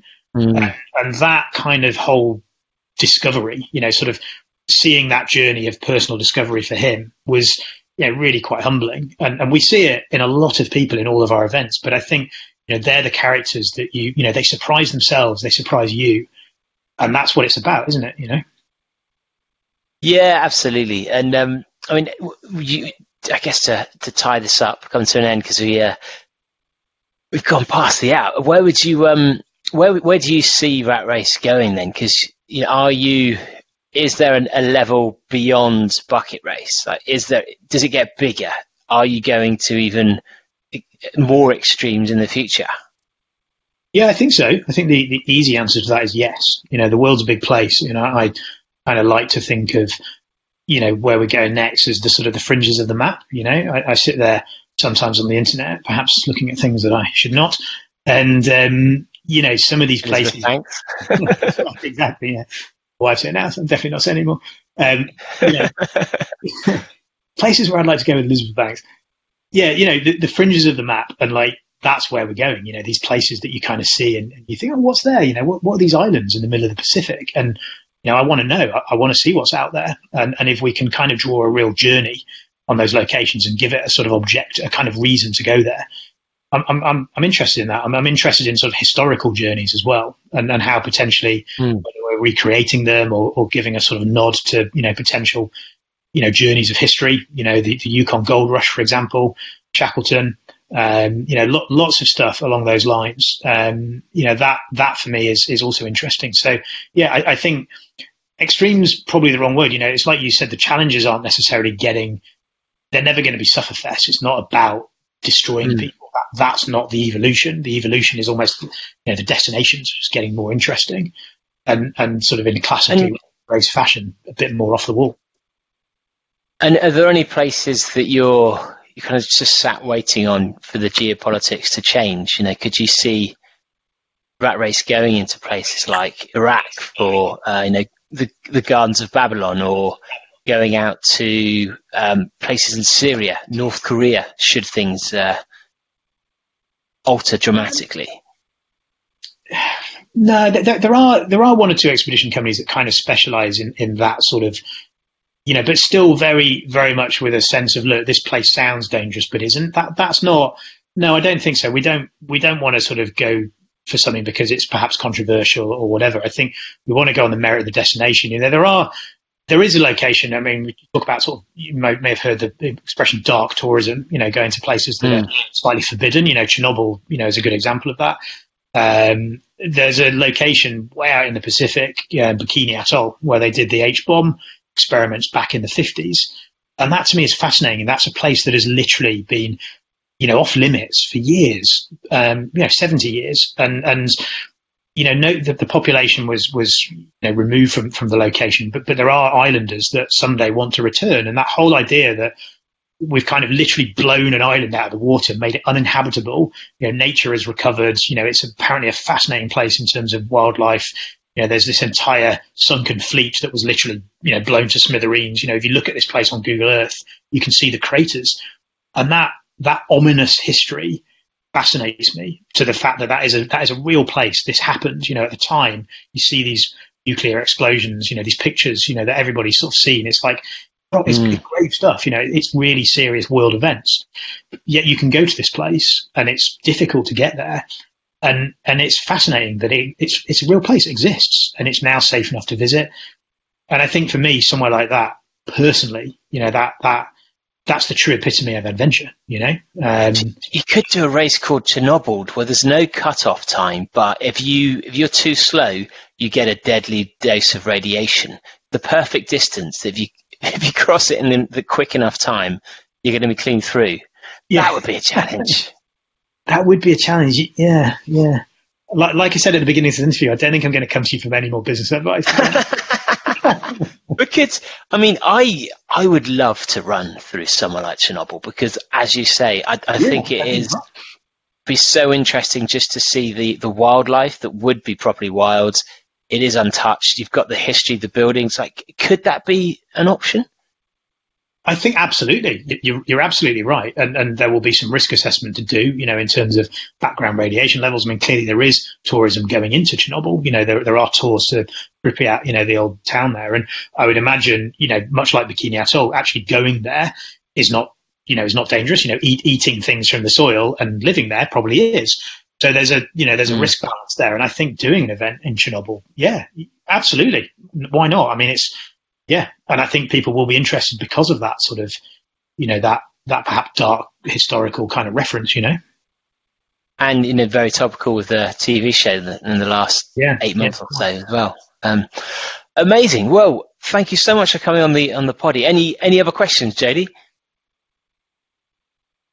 Oh, we've lost him again. Oh, we lost Jody's audio. I thought he was a bit quiet. Sorry, listeners. We've Jody's been having some issues with his kids tonight, so he's had to dip in and out, unfortunately. Well, thank you so much for coming back on. If people want to sign up for the next bucket list, like, what would you recommend is, if you were to say 3 races for someone who's never done a rat race, someone who's done one of your old races and is looking to do an ultra one, and someone who really wants to do a bucket list, which race would you say, one for each of those? Someone who's never done a rat race in the UK, I would go for Man vs Coast. It's a fantastic sort of coasteering based running journey down in Cornwall. It's about 22 miles. It's got some natural obstacles, jumping in the sea, really fun, really great. Cornish summer, brilliant. I would say it's sort of the step up kind of option, maybe wants to get into ultra or something like that. Ultra Tour of Arran. Arran's a fantastic island. They call it Scotland in miniature. It's really rugged, but it's brilliant weekend away. And I would say bucket list. It's a difficult one, but I think, Mongolia for sheer, it's the first one we did, sheer just bonkers nature of, oh my God, I'm on a frozen lake. The ice is meter thick and I'm running the whole length of it. Is just brilliant. And, with a bit of kind of shamanic weirdness in there and all the rest of it, culturally, brilliant. It's as much about Mongolia as it is about the race. So, they're my 3 recommendations. Amazing. Well, thank you so much, Jim. Good luck with the rest of lockdown and getting Rat Race back to where it was and deserves to be. And if there's anything we can do to help in the future, just let us know. Cheers, guys. Thanks very much, Jim.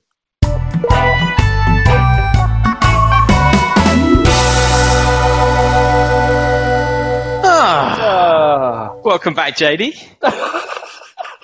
Well, so listener, something very odd happened on that interview, in the sense that for some reason, my sound disappeared, but David didn't know, because I don't think you had it on gallery setting on the platform that we're using. So he thought I'd gone, even though I was there. And so I was like desperately waving and messaging him to speak to him. And so I was there the whole time. I hadn't disappeared. But you were.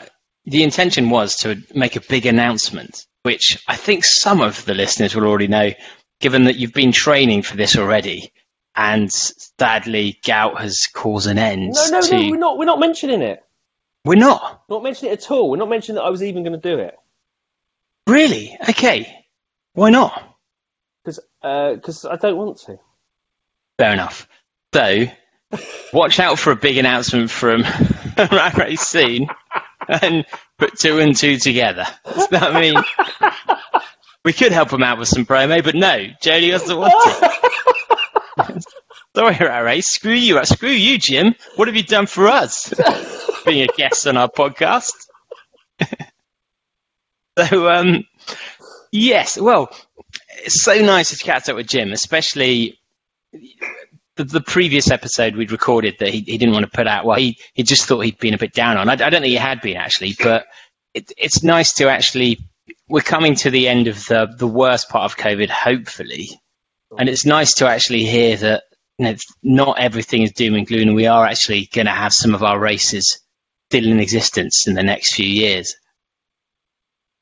Yeah, it seems to have handled the whole thing really well. Like, just looking back, sort of joining the dots from the shifting the position of the bid. I mean, like we said in the thing, how good does the decision now to sort of exit out of OCR seem?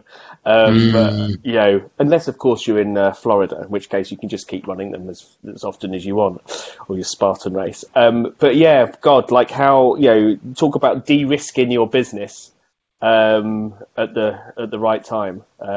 Still lots of challenges, but God, just in terms of like a mass, just like I think that's the thing, isn't it, with all of these things now, and that's the thing we're going to see, is that anything that requires mass participation, that you're going to have volume and numbers at.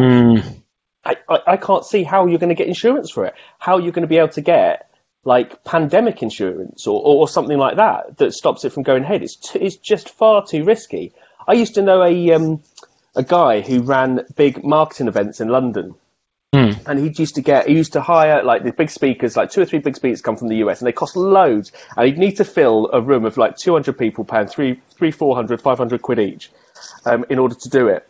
And he stopped running events because of bomb scares, like bomb scares in in London and things like that, because he couldn't get the insurance, and he knew that people in the US and stuff wouldn't come across and stuff like that, and it was just, his business was too risky to ever run again, so he had to just shift out of that and do something completely. And and almost you see with anything that require like big events and stuff like that, it's just gonna. I just don't see how you're going to get back unless they find some kind of insurance that allows you that covers you for that now. Which I think the insurance industry is going to take there's so many court cases going on at the moment for business interruption, letting people down and everything, that I think smaller events with fewer people, which inevitably could be more expensive, is the way forward. Which I don't whatever we think about that, but. To a certain extent, we've been complaining in the past, and it's the big movement about how people don't treasure their races enough, and there's too many race tops and there's too many race medals, and how it's just become people don't have an A race anymore. You're just constantly racing for the next shiny thing, and so in some ways, that maybe it will actually make us value the races that we do far more. And the thing, when you go, paying like 60 quid to do a half marathon, you're like, that's never gonna that's gonna be cheap in a few years. Yeah, and it would be it's going to be a massive shame, because some of the big races are some of the best, but also I think most of the smaller races are nicer atmospheres and probably get you into more interesting areas and have a better impact per capita on the community and everyone involved, really. So Small is beautiful. You know, I messaged Andy Palmer yesterday, and they're just in hibernation, and their events are pretty small. I mean, Jim's almost unique in having events of 30 people. Yeah. And by the nature of the events he's doing, you're going to be adventurous to sign up anyway. So you're probably less likely to be. You're going to be more risky in still doing events, and so it'd be really interesting to see how this pans out, because the whole industry is resting on whether this is the new normal, or whether we can get to some kind of change back to anything with over 100 people. Has London Marathon announced they've postponed yet? Or are they? I can't remember. Yeah, I believe they have. Have they? I think they've said statements to the tune of it's incredibly unlikely. And I think now races should stop putting dates in. I think, the Beerathon, for example, we've not put. Oh no! I was going to say I mentioned that. We've not put an alternative date in, because what's the point? It just means some people might book certain things. It causes more hassle than wait until it's going to be potentially viable. You've got to train. You're going to be in peak physical fitness all year round, because you may call the Beerathon any moment now. You've got a week to Beerathon. Have you got the ability to do it? But to some extent, it could actually change the way runners perceive, or the public perceive marathons, because it won't be in London, but there will be some races where they just say 3 weeks' time it's going ahead, and most people could do a marathon. They're not going to get the times they want, but most people would finish. And I think the weight of expectation in a marathon, if we remove that, it could be a really good thing for just people getting more active and doing more ultras. Yeah. Yeah, it's funny, isn't it? Like, we talked about the FKTs and everything like that, and actually, at the moment, in terms of challenges, it feels as though it's the only thing you can rely on, isn't it? Distance yourself, and trying to achieve something. Yeah, absolutely. And the only potential negative thing is if we're suddenly turning if your minimum thing you can do is at least 150 miles. Not that inclusive, really, is it? But... No. Well, thanks for that, Jim. If you enjoyed this episode, we've spoken to Jim before, and we've also spoken to other race directors, including like Jason McArdle, talking about the crazy marathon races he does around prisons, and various other really, really fun different takes on marathons, whether that's in a car park, up and down a pier. We spoke to Chris, what's Chris's surname, who organises the big series in Asia, to talk about organising races there. James Elson from Centurion. Yep. Another obvious one to listen to as well. Some great stories on there. We had any American race organisers. Oh, Candice Burt, organiser of the 200 Mile Plus Trail Series. I imagine they'll be able to socially distance for that one. I think that's a perfect one. So that's the perfect. You think, who would do a 200-mile race? That is probably the only thing you can do right now. Yeah. You've got to stay with 200 miles of another person. But so those are good episodes to follow this up with. And indeed, it's quite interesting if you listen to some of the early Ali interviews where we interviewed her, where she didn't used to like Rat Race. Thought it was all aggressive. She hated Rat Race, full of Salmon Man, didn't she? Yeah, how wrong she was. Loves Rat Race. It's always the way. You always hate something, and then you're best friends with it. That's it, isn't it? 100%. But if you'd like to suggest guests for the future, just email david@badboyrunning.com. You can message us about anything we've talked about, letters@badboyrunning.com. Get in the Facebook group where people discuss various things that we've talked about, but also are posting in their various stories that will entertain you. And merch is also available on, is that badboyrunning.com as well? Everything's on badboyrunning.com, and unless it isn't. Fair enough. Good point. So thanks for listening, guys. Please do subscribe and review us ideally on iTunes, because the more reviews we get, the better the guests we get. But thanks for listening, and we'll see you next time. Bye. Baby, come back. With the bye. With the bye. I must admit I was a clown to be messing around, but that doesn't mean that you have to leave town. Come back. Yes, and give me one more try, 'cause a love like this should I never ever die. Come back. Fuck you, buddy.